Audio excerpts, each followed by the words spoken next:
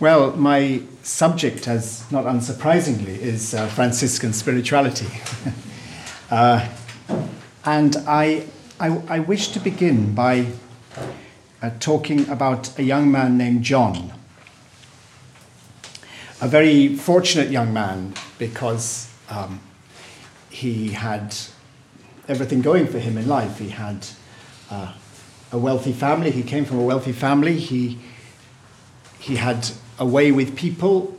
He had a lovely singing voice. He had a happy temperament.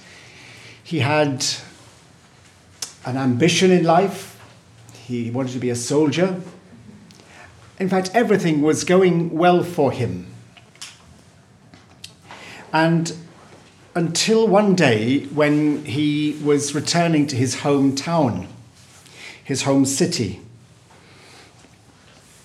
He was riding home because those were the days of four-legged transport rather than four-wheel transport. He was riding home and he saw in the road before him, quite close to the walls of his town, he saw a man begging. And being a generous young man, particularly with his father's money, he reached into his wallet to hand the man a coin. And he was just about to do so when he suddenly drew back in horror because he recognized that this wasn't an ordinary beggar. This man was a leper. And he had a deep, deep fear within him of disease of any kind, and particularly of leprosy, which in those days was believed to be highly contagious, a disease of the devil, an evil disease. And so he found himself recoiling from the sight of this man and was about to ride by, to pass the man by, and was suddenly brought up short by the man's words from the road, who cried out to him, "For the love of God, for the love of God." And those words went to the young man's heart. And it was as though in an instant he remembered how, for his love's sake, God had come from his high throne in heaven and had come to share our human life in Jesus and to be with us in our suffering, in our brokenness, and even in our death. And so instead of pushing by, the young man got down off his horse and he knelt in front of the leper on the road, and taking his hands, he kissed them and then embraced him and called him Brother Leper, and raised the man to his feet, and the two went on their way together. And the young man was never ever the same again. I said his name was John, and that was his baptismal name, or Giovanni, because he was an Italian. And his hometown was Assisi. And he was known as Francis because his father had married a French wife, and that was his nickname. And I start with that story of Francis because Franciscan spirituality is perhaps more than any other tradition of spirituality tied up with the person of Francis. And to have a sense of what Franciscan spirituality is, or the tradition of Franciscan spirituality, it's necessary to have some way engaged with the person of Francis.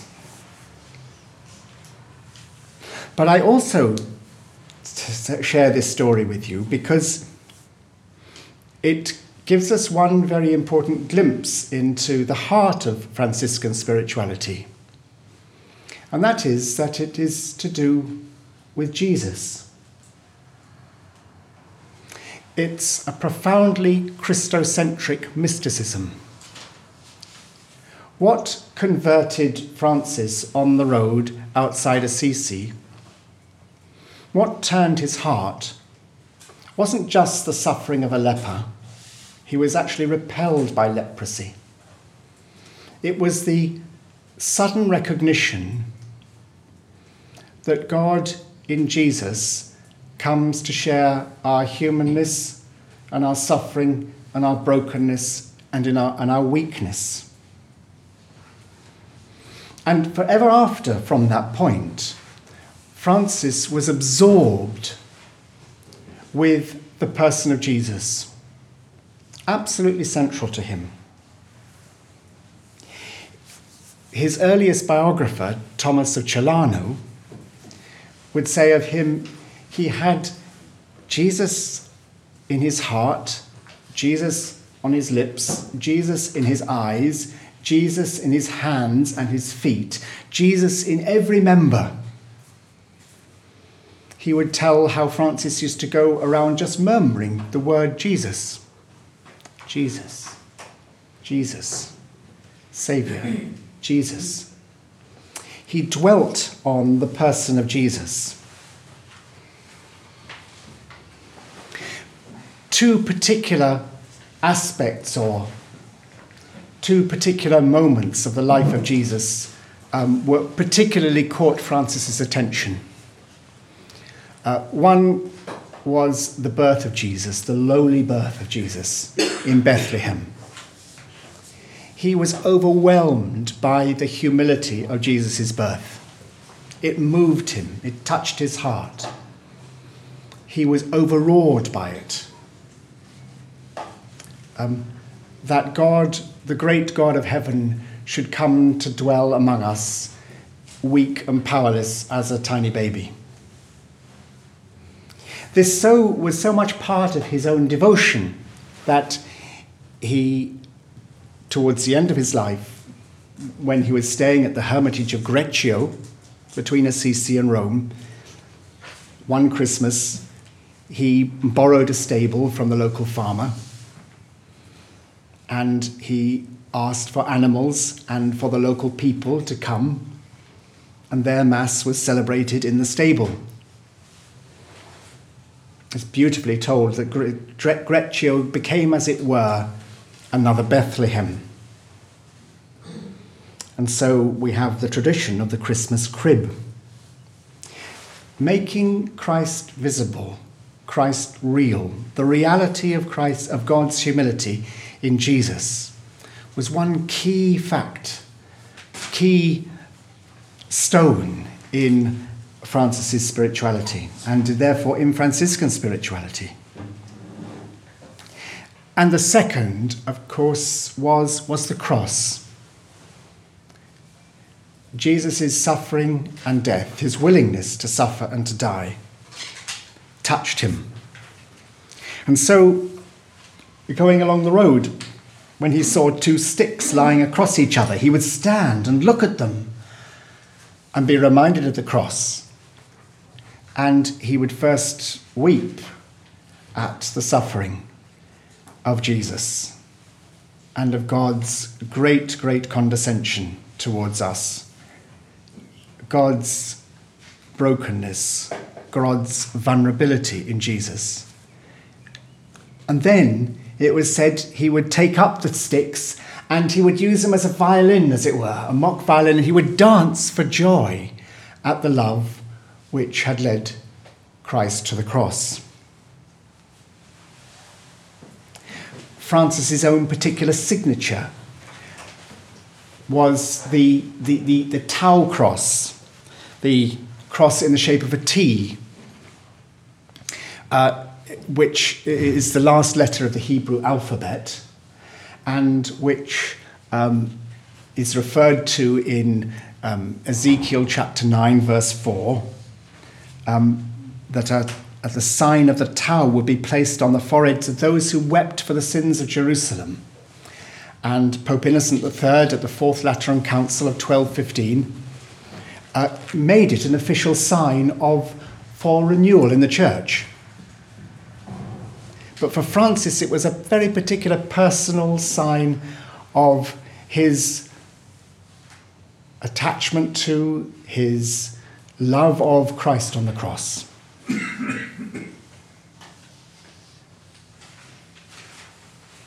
This focusing on the person of Christ was actually part of a rebalancing of spirituality in the life of the church. For centuries, the emphasis had been on Jesus' divinity, perhaps as a balance against the Arian controversy of the church in the early days of the church, which had denied Jesus' whole divinity. The church had emphasized the divinity of Christ, and the pictures, the frescoes of Christ have been of Christ Pantocrator, Christ over all. But around the time of Francis, perhaps, it can be seen in Bernard of Clairvaux in the century prior to that, there became to be a gradual attention and growing attention to the sacred humanity of Jesus.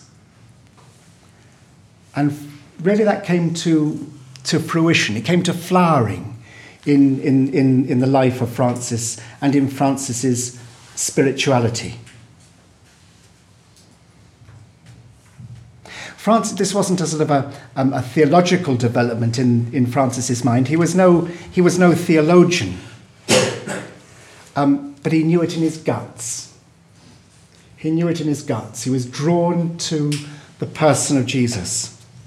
So it's a profoundly evangelical spirituality, Franciscan spirituality, focused on the person of Jesus, on what God has done for us in Jesus Christ. That's the first thing I want us to introduce with. But a little bit about the sources of the life of Francis. A little bit about how we know anything about Francis at all.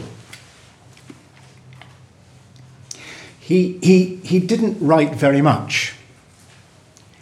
He didn't write any great Summa Theologica. He didn't write any great tome. He didn't write great commentaries on the scriptures like some of the church fathers had done. His writing consists of a number of prayers. Not, I might say, the prayer which we all know today as the prayer of St. Francis, Lord, make me an instrument of your peace.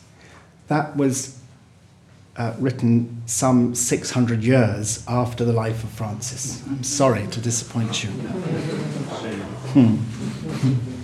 But he did write other prayers. Most high and glorious God, come and enlighten the darkness of our hearts. Give us a true faith, a sure hope, and a perfect love. Give us a sense of the divine and the knowledge of yourself, that in all things we may fulfill your most holy will.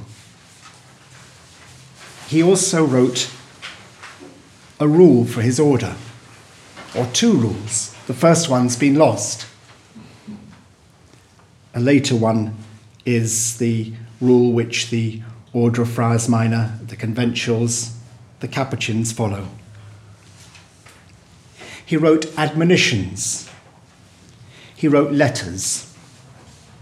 He wrote a testament, a final testament and will.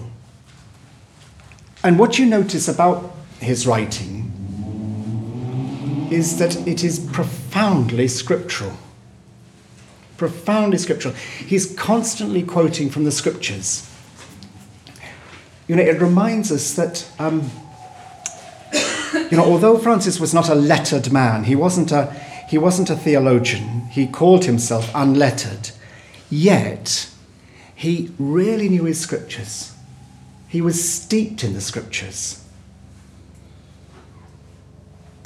And, I think that's it's something which we've almost totally lost in our Christian culture today. Almost totally lost. We know a bit about the scriptures, but we don't really know the scriptures themselves. We don't inhabit the scriptures in a way which even people of 2 or 3 generations ago did.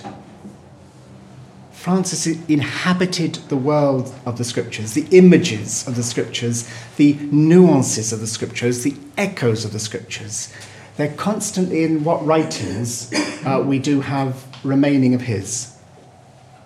And he clearly was a person who had this tremendous reverence of the word of God in the scriptures, not as a fundamentalist.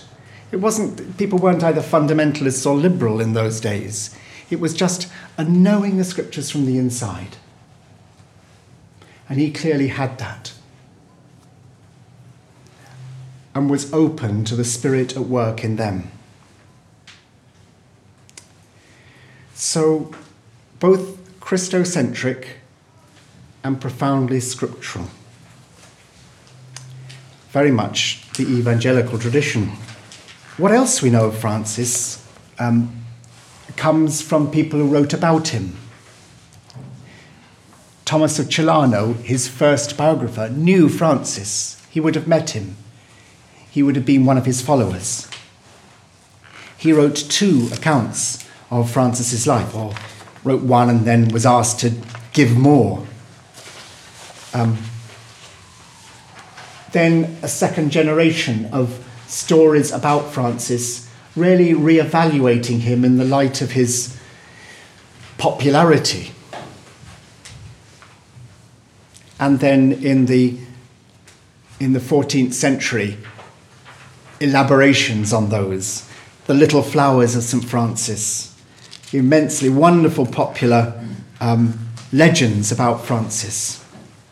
And then, as well as that, of course, there are the more recent books about Francis. And it's extraordinary that, a new major book seems to come out about once every 2 or 3 years on Francis. It's been written about since the end of the 19th century. There's been a huge development of Franciscan scholarship. I've put some of these down on the book list, which you have, and you might want to ask about those or question about those. I'd mention particularly the Franciscan Handbook, which is touched on there, because that actually sort of is a key into some of the other accounts of Francis's life. But the one writing of Francis, which I haven't mentioned so far, is the one really I want to look at in the major part of the rest of this first part, which is the great song which Francis composed called The Canticle of the Creatures. And you have that in front of you.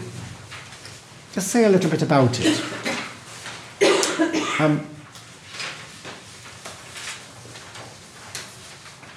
It's an extraordinary poem. Extraordinary in a number of ways. It was the first great poem in the Italian vernacular. It's a literary landmark in the Italian language. Francis was not well acquainted with Latin, or he didn't know it well enough to write in Latin. And he wanted to write in a way which could be understood by those who didn't know Latin. He loved the language. He was a poet himself. He saw himself, Francis, as a troubadour, or in the troubadour tradition. The troubadours who went singing the songs of chivalry around Europe. A romantic songster. And Francis would see himself as knew himself as one who sang the praises of the Lord. He wanted to tell not of the romantic love of a knight for his lady, but of the passionate love for God and of God's passionate love for us.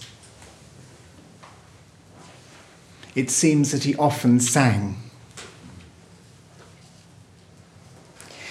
The other remarkable thing about the canticle is that it was composed in the last year of his life.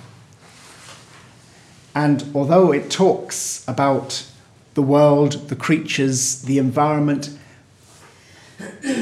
earth, sea and sky, he actually couldn't see any of it because he was blind by then. He wrote it for his brothers to sing. It was a way of sharing the gospel.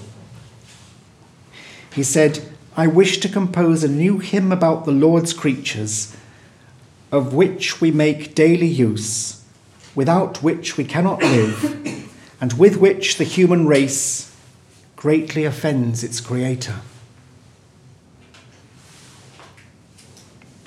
Because it didn't appreciate it.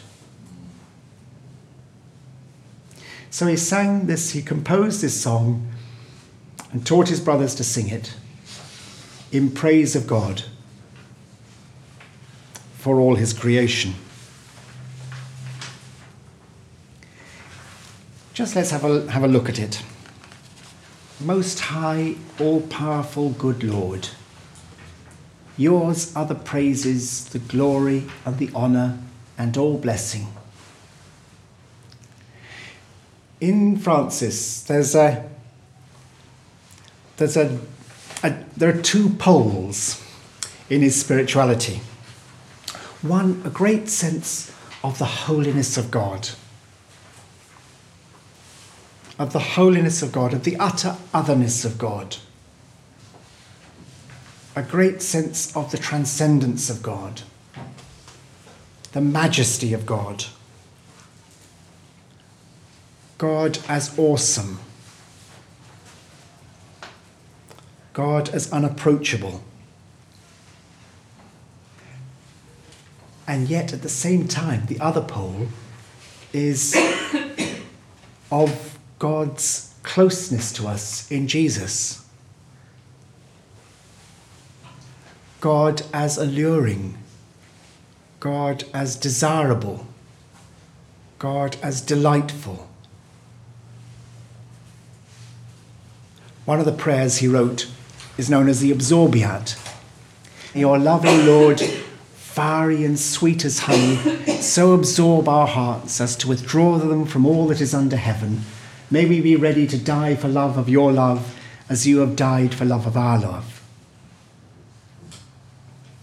And those first two lines of the canticle are giving praise both to the majesty of God and the awesomeness of God, but also of God's intimacy with us, God's closeness to us in Jesus. That God longs for us and longs for us to long for God. That seems to be absolutely the essence of Francis. Holding those two poles, living between those two poles, are both the awesomeness of God, but also of God's intimacy with us, God's closeness to us. And then, praised be you, my Lord, with all your creatures. Praise be you, my Lord, with all your creatures.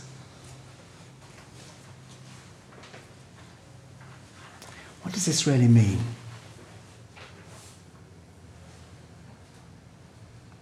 Just think about it. It means that creation reveals something of God to us.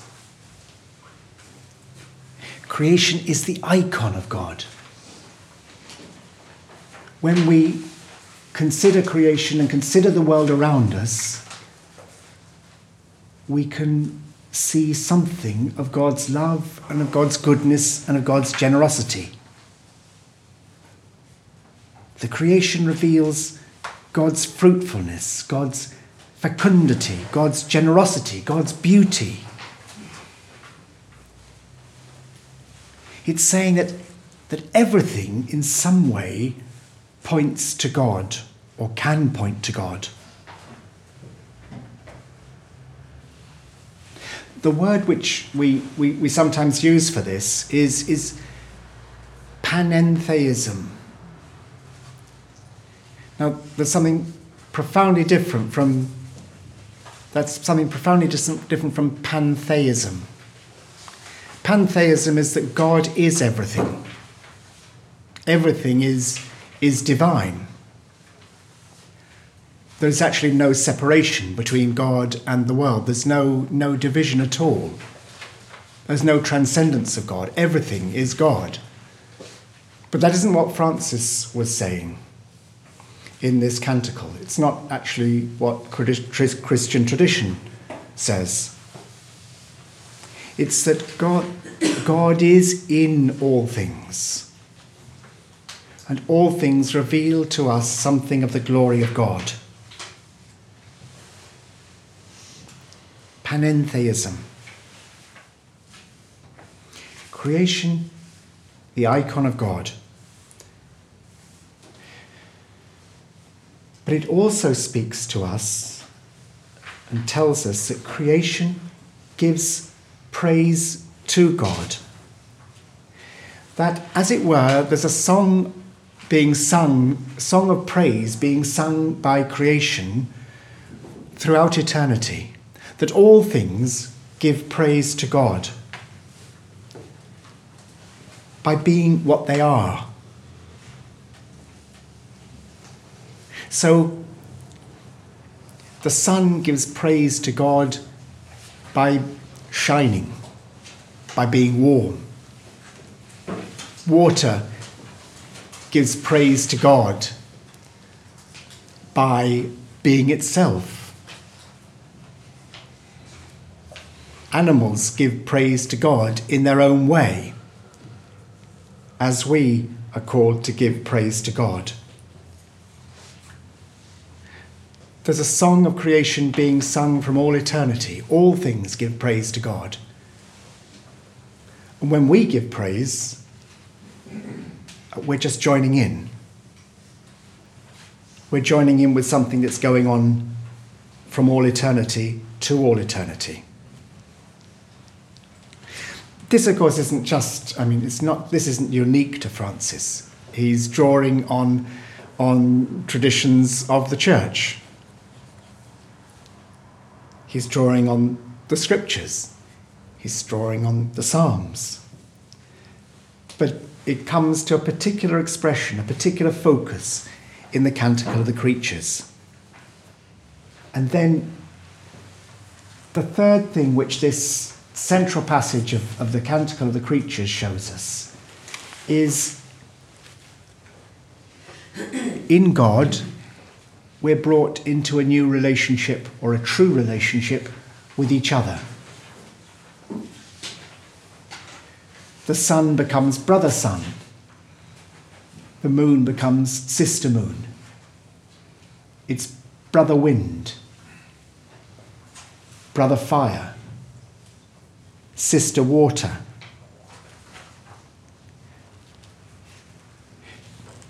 Or putting it another way, because we know Jesus as our brother, we're brought into a brotherly, sisterly relationship with all things. Because Jesus has revealed to us the true relationship with the Father, and greets us as brothers and sisters, therefore we become brothers and sisters to each other and to all things. And this, of course, is particularly a characteristic of Francis of Assisi. If I ever go to a school and I say to children, what do you know about Francis of Assisi? They'll say, he loved animals. And of course, there's a great sort of certain sentimentality around all that. I rather dislike doing pet services. I get asked to take pet services, but I don't really like doing them. Because there is something a bit... I'm not quite sure about it, really. It's more to do with us than the pets, I think. But, I mean, what was absolutely clear about Francis was that he had a reverence for the world around him, for those who were around him. He saw himself in relationship to those who were around him, to all that was around him. So he was a brother to his brothers in community, those who lived with him, but he was also brother to the thief. And he was brother not just to the swallows and the skylarks, but he was brother to the crows as well, and to the wolf. It's interesting how many holy people, how many people in all religious traditions have a particular way with animals.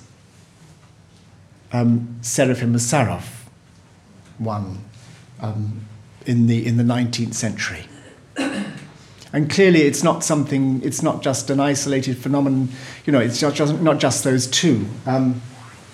Those of you who know, I'm just looking for it, there's a lovely quote in Olivier Clément's book. The humble man confronts murderous wild beasts.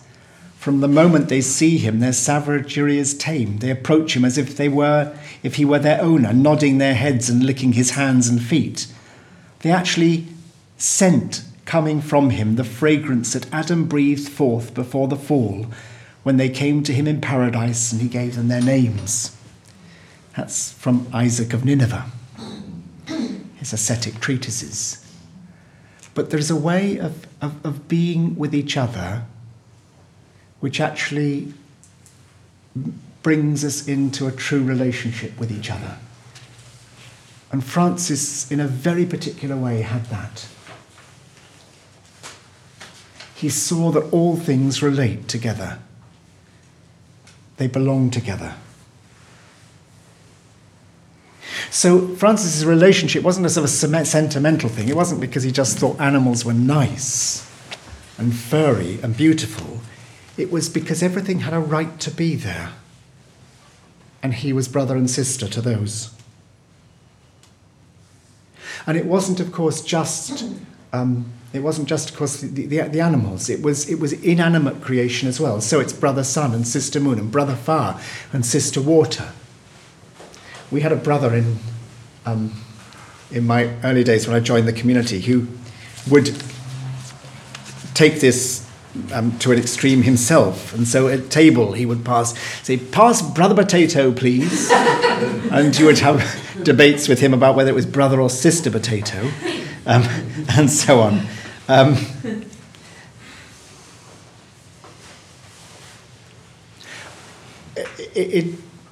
It's a way of being in relation to creation which knows it from the inside, There is all the difference in the world, I think, between that and what we have nowadays, I think, which would call environmental tourism, voyeurism, which sees the world as a tourist, which wants to click pictures, which wants to see as many different sights as possible. That's 1,000,000 miles away from Francis. It's learning to look at the world around you and to see it, not just the beautiful bits, but the ugly bits in a new kind of way, and therefore come into relationship with it. I think that some of our poets know that. I wouldn't say Wordsworth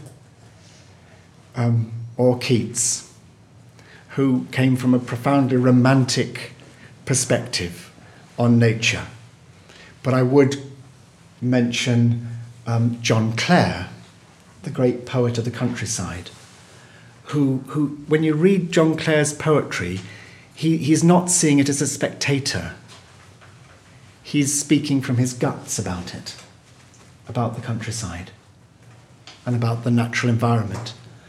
A poet today would be Wendell Berry, the great American environmentalist, ecologist, agriculturalist, who speaks of the country from the inside, of the natural world from the inside, and perhaps Thomas Traherne as well.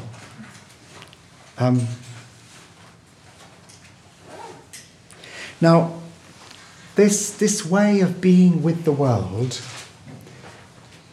not for our own sake, not because it's going to be good for us or we're going to benefit from it, not to sort of collect experiences of nature and the environment, nor even because out of sentimental attachment to the world, but because the world is a gift of God. Because the world is a precious, precious gift.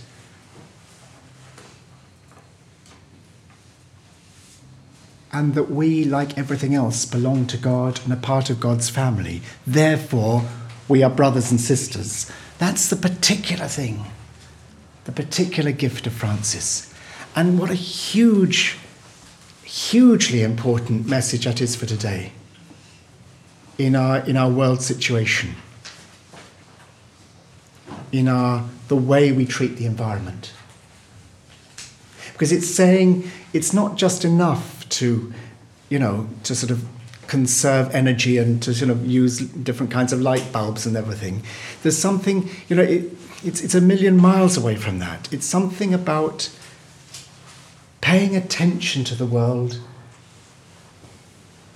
because God is revealed in and through it. Because God desires us and we desire God, and that we're made for God and to give praise to God. That's something immensely important and is a particular gift of Francis for us. Inhabiting the world, the environment, not as tourists, not as exploiters, but as brothers and sisters.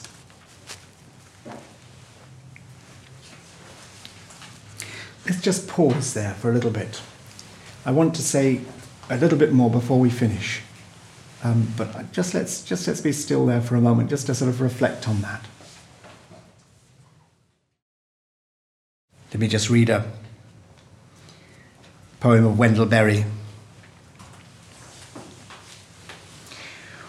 When despair for the world grows in me, and I wake in the night at the least sound, in fear of what my life and my children's lives may be, I go and lie down where the wood drake rests in his beauty on the water, and the great heron feeds. I come into the peace of wild things, who do not tax their lives with forethought or grief. I come into the presence of still water, and I feel above me the day-blind stars waiting with their light. For a time I rest in the grace of the world and am free. I think St. Francis was there in that too.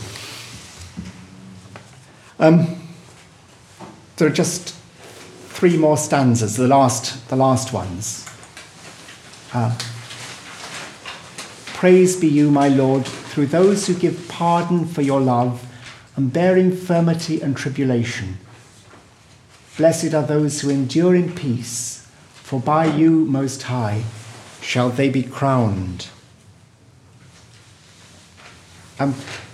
This verse was added on a little bit after the first part of the song, and it was written for a particular situation. Francis, by this time very sick, had heard that there was a row had broken out between the bishop and the mayor of Assisi, and there quite often were rows between the bishop and the mayor of Assisi, the civil and the religious authority vying for power and control. And so Francis composed this verse and told the brothers to go and sing it to the bishop and the mayor, which they did. And they, and believe it or not, the bishop and the mayor made up. They were brought to shame by the song, and they made peace. Perhaps also they made peace because it was a particular characteristic of Francis to preach peace. I don't want to spend... I'm not going to quote lots of other things, but there's this quotation from a contemporary source from Francis, contemporary to Francis, who heard Francis preach in Bologna. The theme of his sermon, said Thomas of Spalato, the theme of his sermon was angels, men and demons. In reality, throughout his discourse, he spoke of the duty of putting an end to hatreds and of encouraging a new treaty of peace. He was wearing a ragged habit, his whole person seemed insignificant, he did not have an attractive face, but God conferred so much power on his words that they brought back peace in many a seigneurial family torn apart until then by old, cruel and furious hatreds, even to the point of assassination. When he sent his brothers out, he told them to greet people with the greeting of peace. Pace bene. And if you see a Franciscan on the road in Italy, that's what you say to him. Pace bene. And he'll say pace bene back. He made a great emphasis on forgiveness and reconciliation amongst the brothers in the order. The need constantly to work for forgiveness and for peace with your brothers. I said that to one group once, and someone said, but surely the brothers shouldn't have anything to forgive each other for.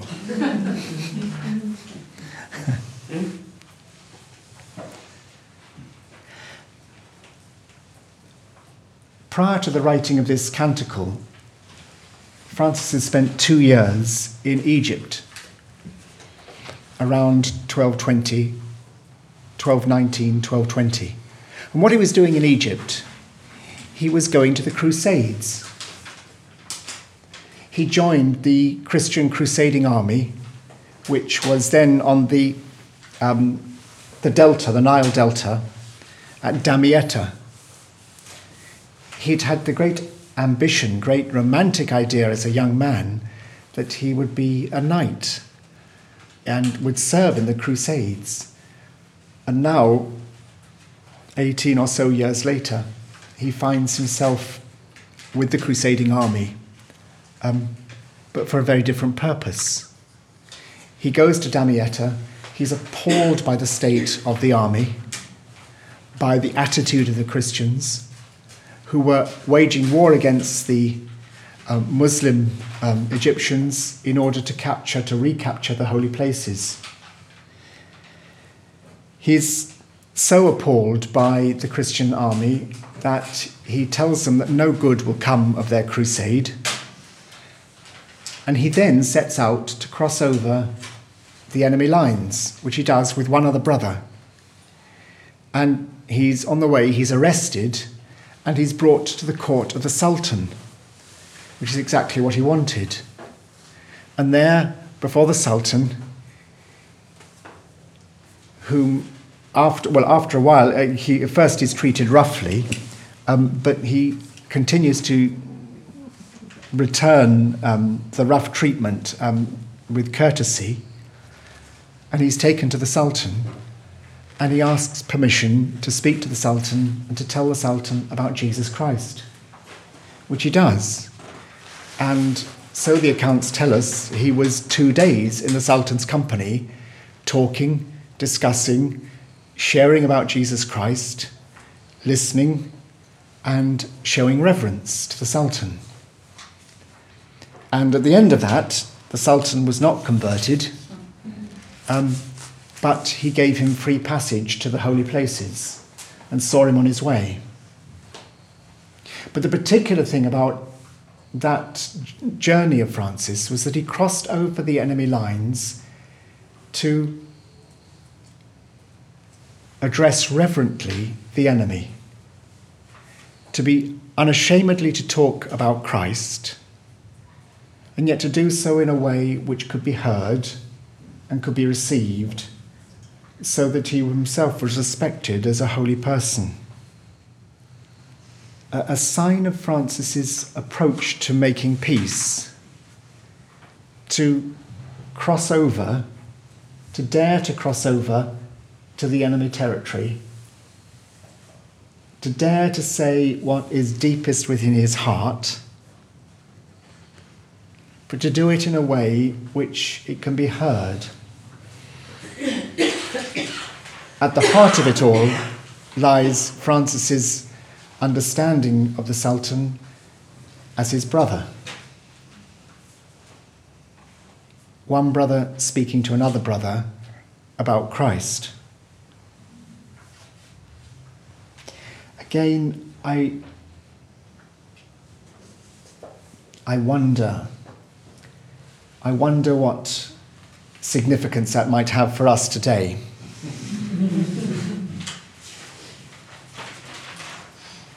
I believe deeply that in our relationships with Islam, we need both to speak from our tradition, to know who we're speaking about, to be unashamedly Christ-centered, and yet at the same time to speak words of peace and of reconciliation and of fraternity. It is the only way. This isn't to say that all religions are the same and that somehow it will all sort of come out right in the end.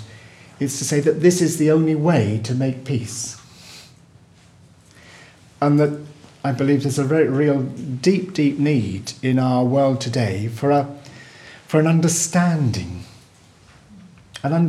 between people of different faiths, between Christians and Jews, between Christians and Muslims, and of others, which does not in any way sacrifice our integrity and of who we are, but is prepared to speak words of peace and to treat each other and to know each other deep down as our brothers and sisters, because that is how God has made us.